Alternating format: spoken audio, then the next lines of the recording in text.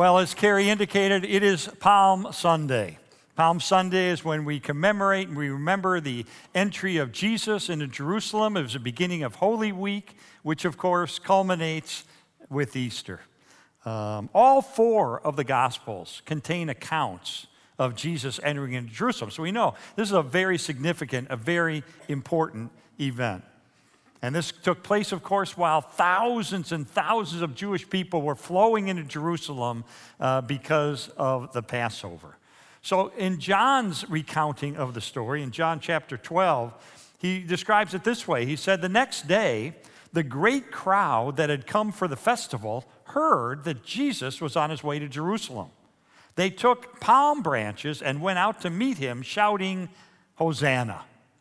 Hosanna. Well, why palm branches? Well, palm branches represented Jewish nationalism. You see this through the history of the Jewish people. When the temple was rebuilt in Maccabean times, when Levi was a ruler, they both had palm branches as symbolic of their ruling power and of great celebration. When the Jews fought the Romans in a couple of wars, the Jewish rebels would print coins, and on those coins were palm branches, because palm branches represent the hopes of the Jewish people. And they were shouting, "Hosanna." Hosanna is from the Aramaic. It means "save us now." And it would often be shouted to kings who were returning from the battlefield. We see it in Psalm 118, where it's followed by exactly what the crowd in Jerusalem then shouted to Jesus when they said, "Blessed is the one who comes in the name of the Lord." And then the Jerusalem crowd went even the next step. They went even further and they said, "Blessed is the King of Israel." So they were sort of saying, this is our national liberator. He's our king. He's coming in. He's going to liberate us. John continues and says, Jesus found a young donkey and sat on it, as was written, "Do not be afraid, daughter Zion. See, your king is coming, seated on a donkey's colt." Well, have you ever wondered why in the life of Jesus, all of a sudden, you got this raucous, this incredible greeting that he's receiving as he's coming into town? Why now? Well, John, I think, kind of anticipates that question, and he answers it in verses 17 and 18. When he says, "Now the crowd that was with him when he called Lazarus from the tomb and raised him from the dead continued to spread the word. Many people, because they had heard that he had performed this sign, went out to meet him." So in other words, a short time before this, just 2 miles from Jerusalem in the town of Bethany, Jesus raised Lazarus from the dead. And that energized the crowd. That got everybody excited because they figured, oh, wait, if he can do that, then he can solve all of our problems and he can rescue us from the oppression of the Roman Empire. And so the people who were greeting Jesus that day as he came into town, they had an agenda for Jesus. They had their own agenda. Clearly, he was the Messiah. Look what he did in raising Lazarus from the dead. And he was even making an explicit messianic claim as he was coming into Jerusalem on a donkey. Because hundreds of years before this, in Zechariah 9, verse 9, it was foretold that the Messiah would enter on a donkey. But the crowd's agenda for Jesus was to be a political liberator, to be a military liberator, to rescue them from this yoke of oppression that the Roman Empire was on the necks of the Jewish people. So they gave Jesus a reception like they would give a military commander who had just won a big victory on the battlefield. As one scholar put it, this scene was awash in Jewish political fervor. But notice something. Jesus was not riding into Jerusalem like a military conqueror would. He wasn't on a white stallion. He wasn't in a chariot coming into the town. That should have been a clue that Jesus' agenda was different than the people's agenda. He was coming in humbly on a donkey. He wasn't going to overthrow the government. He wasn't going to start a military insurrection. He was going to usher in the greatest victory of all for everyone on planet Earth. He summarized his agenda in Mark 10, verse 45, when he said, "For even the Son of Man did not come to be served, but to serve and to give his life as a ransom for many." In other words, Jesus' agenda was to liberate us from the bondage of sin and the bondage of the oppression of sin by going to the cross and paying the penalty that we deserved for the sins that we've committed, so that he could offer forgiveness and eternal life and reconciliation with God as a free gift of his grace. As John the Baptist declared in John 1, verse 29, as Jesus was approaching, he said, "Behold, the Lamb of God who takes away the sin of the world." In other words, Jesus personified the sacrificial lamb of Passover. But here's the bottom line. The people had one agenda for Jesus, but Jesus had a far different agenda. And you know what? Sometimes that's true of you, and sometimes it's true of me. We have our agendas for what we want God to do in our life, but God might have a different agenda that we need to follow. Now, I'm sure Jesus' mother, Mary, had an agenda for her life all figured out. She was going to marry Joseph. They were going to have a thriving construction business. They were going to raise a family. And yet, God intervened with a far different agenda. And because of her great faith, she adopted God's agenda for her life to the benefit of all humankind, but knowing it would ultimately result in her witnessing the death of her son on the cross. But you know what? If we really believe what we claim to believe about God, if we really believe he is all-knowing, all-powerful, all omnibenevolent, all-loving, if we really believe those things about him, then of course we would want to follow his agenda for our lives, wouldn't we? Of course, he's got our best interests at heart. He sees the future. He understands the context of the times in ways that we don't. Of course we would want to adopt his agenda. Yes, it might be difficult. It might be strenuous. It might require a bolstering of our faith. But God's agenda is always the best agenda. I remember for the first 30 years of my life, I had my agenda for life all figured out. I mean, my goal in life, my agenda was to become the top editor of the Chicago Tribune newspaper. That was my goal. And I had printer's ink running through my blood. I loved newspapers. I loved the Chicago Tribune. And I worked as a legal editor of the newspaper in the newsroom there. And the guy next to me, we had the religion editor over here and the transportation editor, and I was the legal editor. And then next to me was the deputy political editor.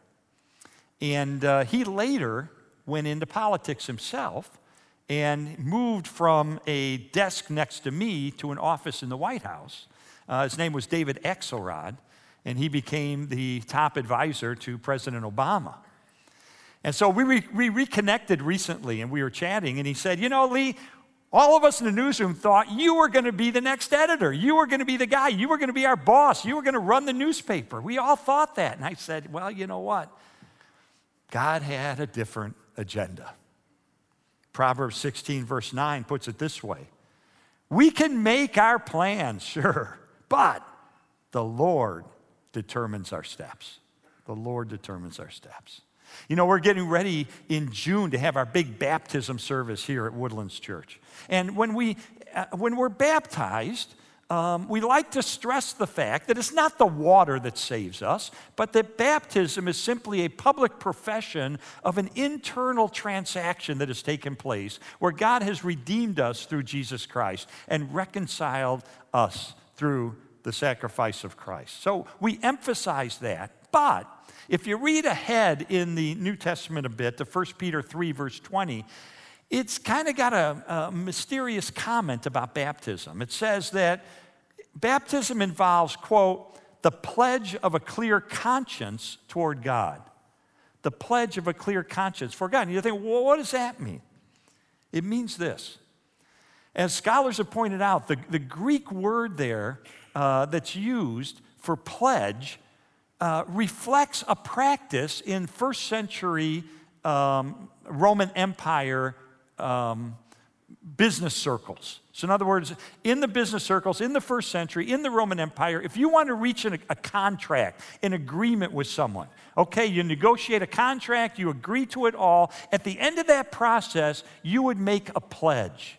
And the pledge would be that you are going to fulfill this agreement. And when you made that pledge, that was what made that agreement legally binding. And so our baptism is not just a reflection of an internal transaction, but it's also a pledge. It's a pledge of loyalty to King Jesus and to his kingdom. It is a pledge that we will follow the way of the Lord. It is a pledge that we make that we will adopt God's agenda for our lives. It's like my wedding ring.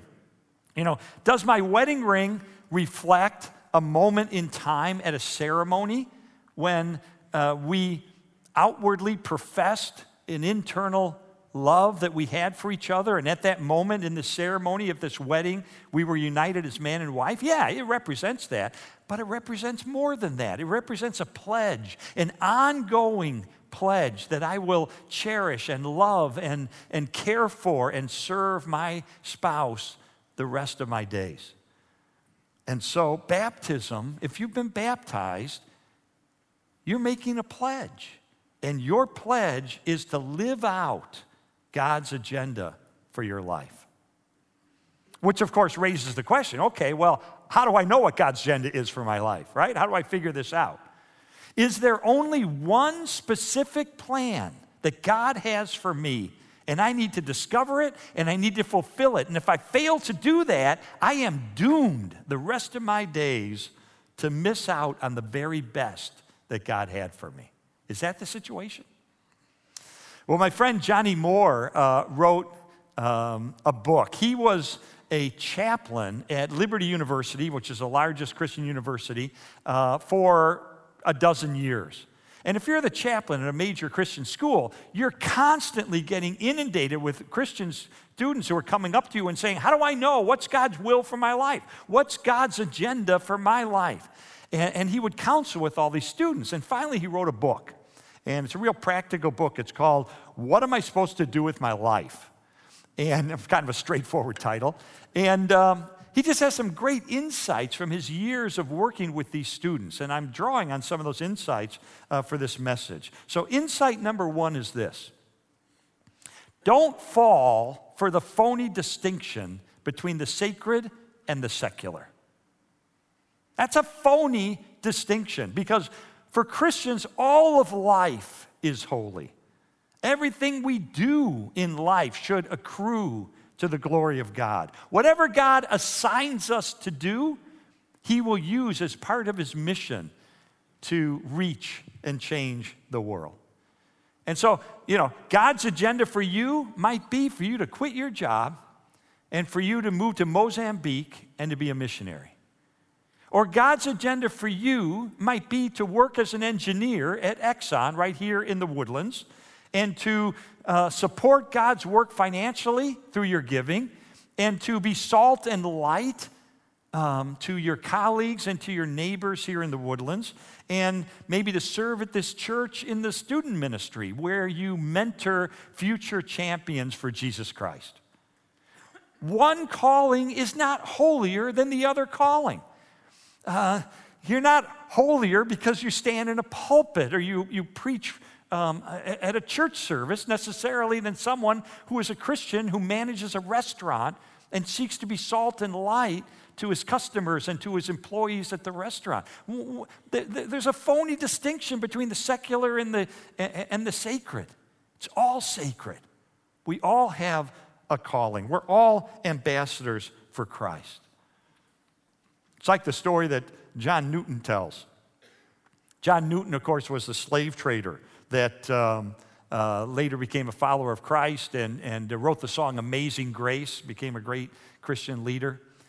And he said, imagine in heaven, one day, God has two assignments that he needs to give out. And he happens to have two angels right there waiting for their assignments.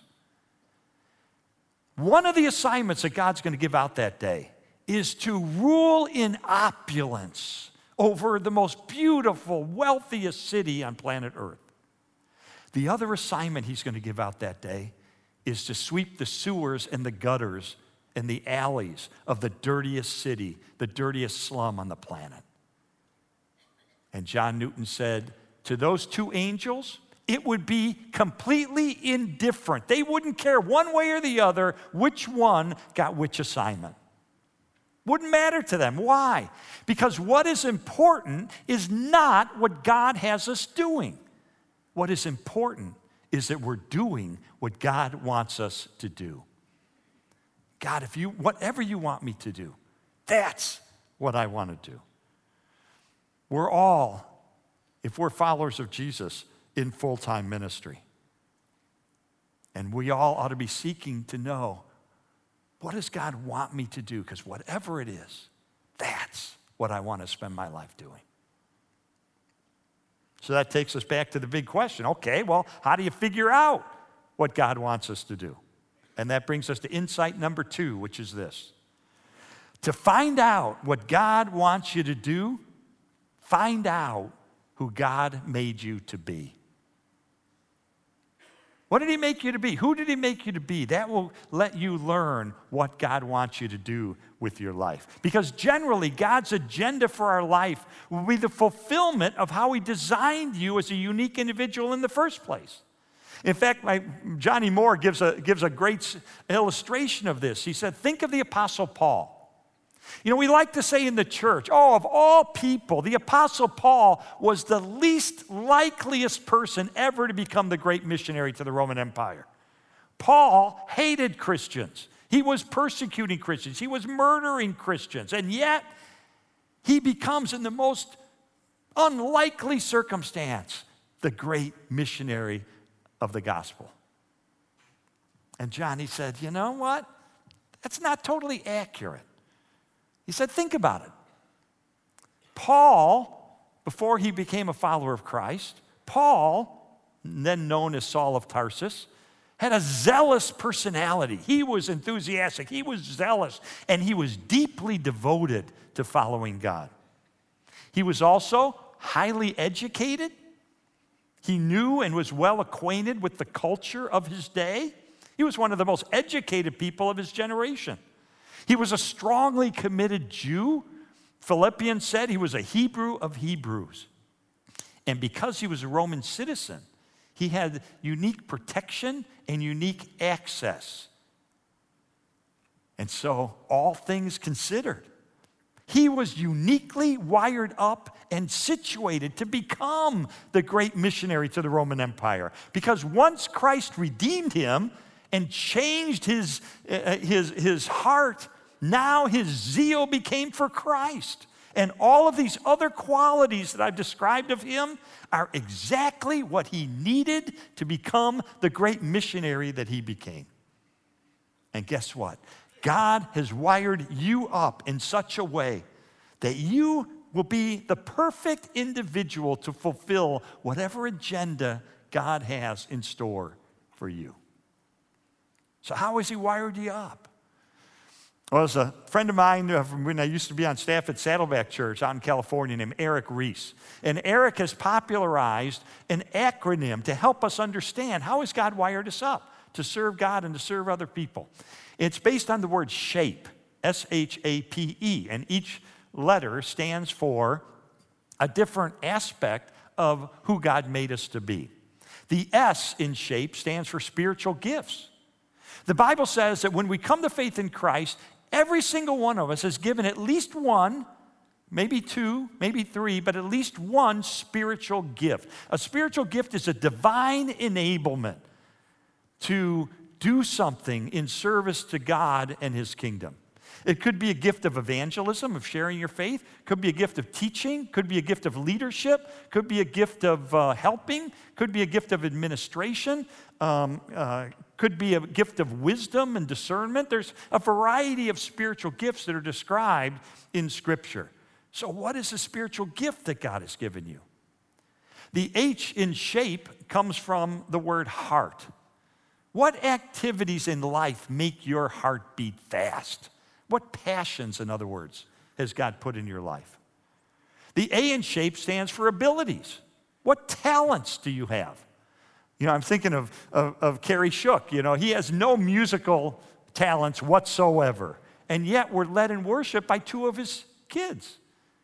Isn't that awesome? God's given them talent to serve us, leading worship, talent that his mom and his dad didn't have. But each of us have talents that God, or abilities that God has given us.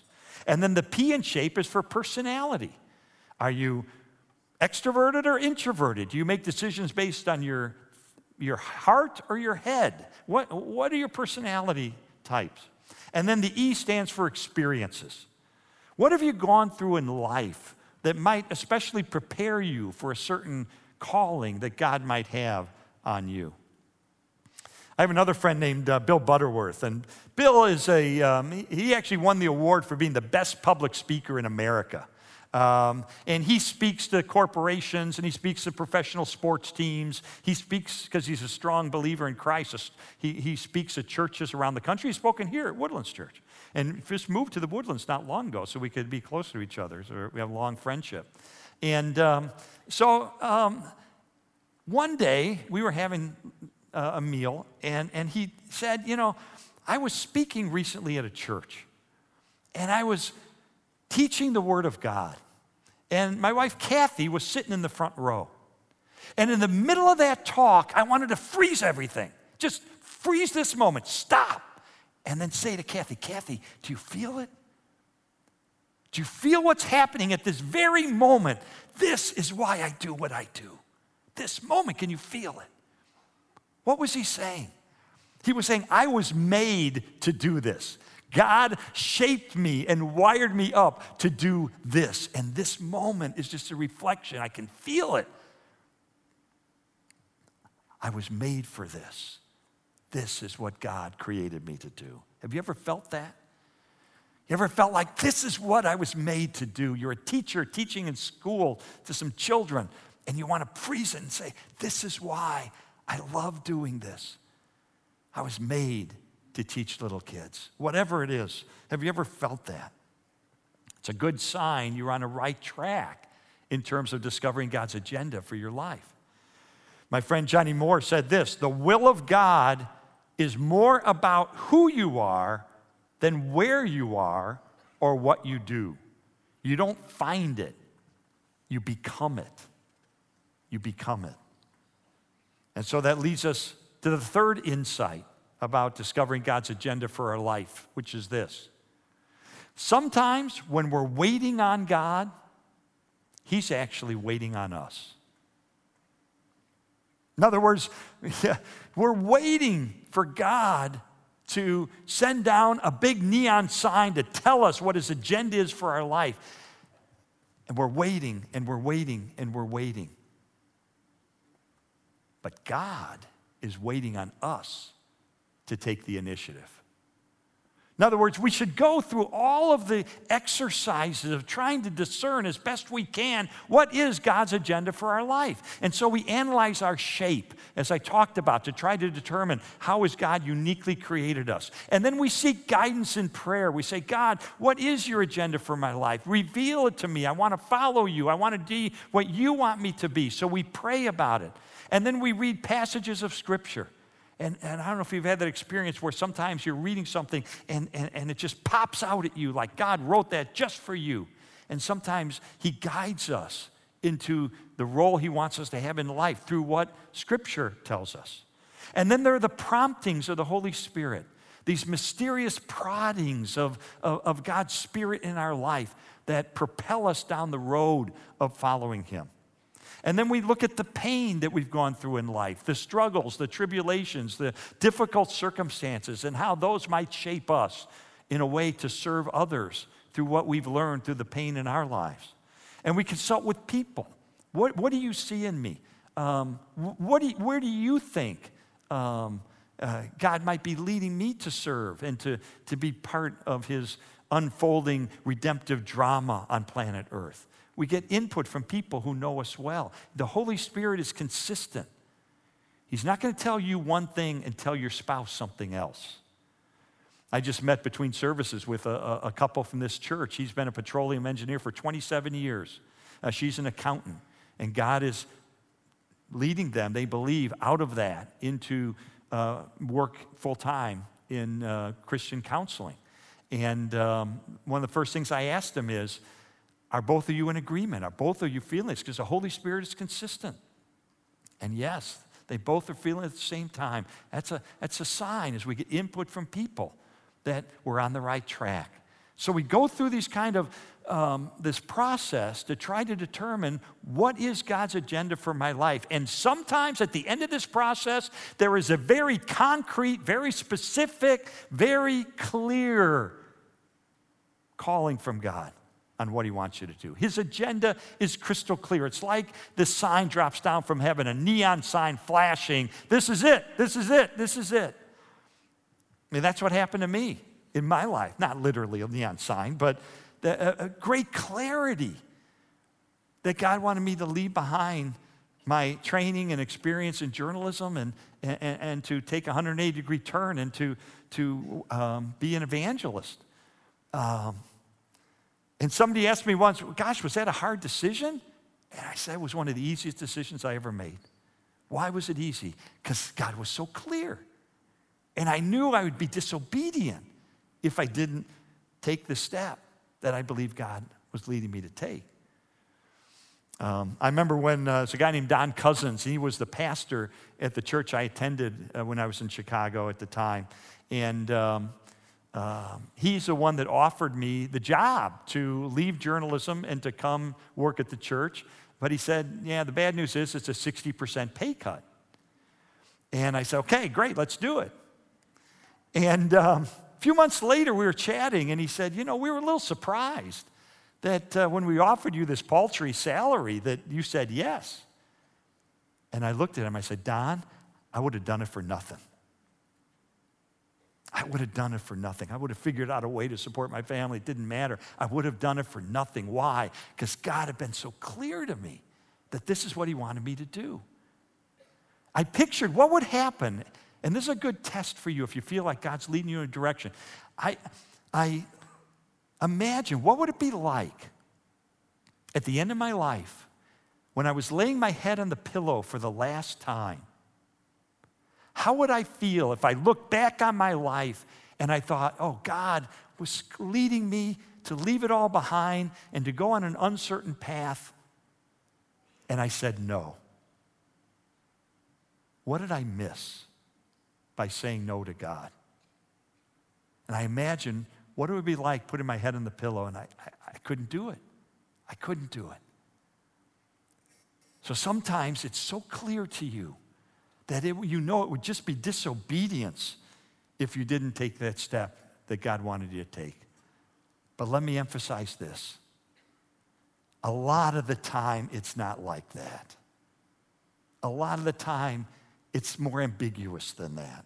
You know, for instance, and my wife, Leslie, who is an ever-devoted follower of Christ, she never had a defining moment like I did, a sign that came down from heaven. It's always been a little more ambiguous to her what God's agenda was for her life. So what do you do then? What do you do then if you're not sure? Well, some people, what they do is they wait. They wait for the neon sign to come down. They wait for that defining moment. They'll make it absolutely, undeniably clear what God wants us to do. And in the meantime, they're stalled out. They're inactive, they're stagnant, they're on the sidelines, they're out of the game. They're too afraid of making a mistake by taking a wrong step and missing God's very best for their life that they're frozen into inactivity. Friends, that can't be good for the kingdom. You see, when God is not specifically and clearly unveiling his agenda for you, could it be that he's telling you he wants you to use the brain that he has given you to decide between the various options that he has laid open to you? Maybe God is allowing you the adventure of sorting it all out under his watchful eye. And when you do, when you take a step of faith and say, this is the direction I believe I ought to go, he will, by his Holy Spirit, enable you to flourish and succeed beyond what you ever anticipated.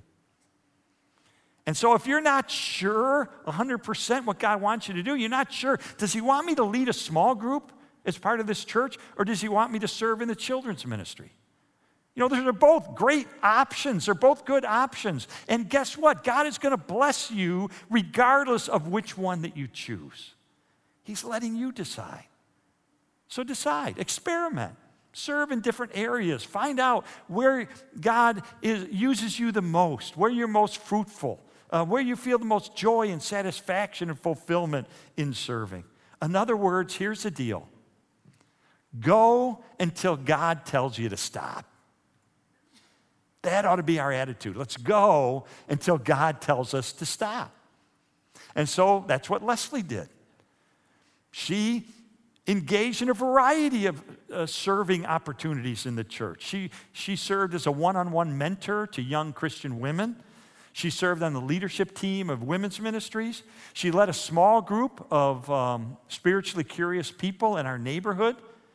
And each experience led to joy and it led to fulfillment. And God blessed her each time she stepped out in faith and said, I'm going to go until God tells me to stop. I'm going to serve. And God blessed her because she didn't stay on the sidelines. She moved ahead. In a sense, God was saying, Leslie, I'm going to let you choose. These are all good things. I'm going to let you have the adventure of deciding for yourself. And then when you decide and you move out in faith down that path, I'm going to get behind you. I'm going to support you. I'm going to encourage you. I'm going to draw great things from your service.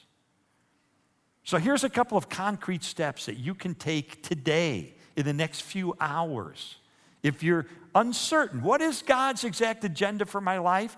As I said, go until God tells you to stop. So here's two opportunities. Number one, at 1 o'clock this afternoon, like right after this service, we're going to have our membership class here at the church. And if you have never gone through this class, I encourage you today, take a step. Go through the class, because not only will you learn about, the core beliefs of the church, but you're also going to discover how you might fit in to God's bigger purpose in the body of Christ. It's a great step to diagnose what might be God's agenda for me. Or if you've already gone through the membership class, from 1 to 3 this afternoon, right after this service, we also have the life class. In the life class, you're going to not just learn 3 habits that are essential for growing spiritually, but you're also going to learn how we can serve God and serve others through life groups. There's free lunch, there's free childcare that's provided, but these classes are perfect if you want to kind of get off the sidelines and begin exploring, God, what's the agenda you have for my life? I'm going to move ahead, I'm going to move forward, God, until you tell me to stop. But be assured of this, God is not playing hide and seek from you. He's not making a game of this. He loves you. God wants to maximize your impact in the kingdom and in the world. He wants you to experience the adventure that comes when we follow his roadmap for our lives. It's like the story of the little boy who's in a busy city on a busy road, and he's sitting on a bench at the side of the road. And cars are all coming past, and he's just sitting there. And a man comes up, and he says, "What are you doing?" And the boy says, "Well, I'm waiting for the bus." And the man says, "Well, wait a minute, son, you got to understand something. The bus is going to drive past here, sure, but it only stops at the bus stops. And the bus stop is a half a mile up the road. So if you want to catch the bus, I would suggest you hike down the road half a mile to the bus stop, because that is the only place the bus is going to stop." And little boy looked at the man and he said, "Well, I'm just going to stay here." A few minutes later, a bus comes rumbling down the road and stops right in front of the little boy. And the doors open up. And the little boy starts climbing up the stairs to get on the bus. And the man is flabbergasted. He said, "Well, I can't believe this. Why did the bus stop for you here?" And as the little boy got in the bus, he called out over his shoulder. He said, "Well, the bus driver, he's my father." And guess what? Your Heavenly Father will meet you where you are at. Wherever you're at in your spiritual journey, wherever you're at in deciding, what does God want me to do with my life? Wherever you're at, God will stop where you are. And He will open the door and He will say, climb on board. Let me take you on the greatest adventure of your life as you fulfill my agenda, as you follow my roadmap for what you should do. And it all begins with a simple prayer where we say, Father, show me your agenda for my life. So let's pray. Father, that is our prayer right now, that simple prayer. For every person here, I see so many different faces. And there's probably a different agenda for every individual in this room. So, Father, we ask you, on behalf of each individual here, what is your agenda for our life? Reveal it, we pray. And if it's for us to decide under your watchful guidance, give us the courage to move ahead until you tell us to stop. Thank you for loving us so much that you allow us the joy of serving your kingdom. We pray this in Jesus' name. And all God's people said, amen. God bless y'all. Thank you, Lee, for the powerful message. Hey, church. Thanks for listening to the Woodlands Church with Carrie Shook podcast. By listening, we hope that you're encouraged wherever you are. If you haven't already, we'd love for you to subscribe to our podcast so that you can get the latest messages each week. For more information on Woodlands Church, check out the description for a link to our website and how to connect with us. We hope you have a great week.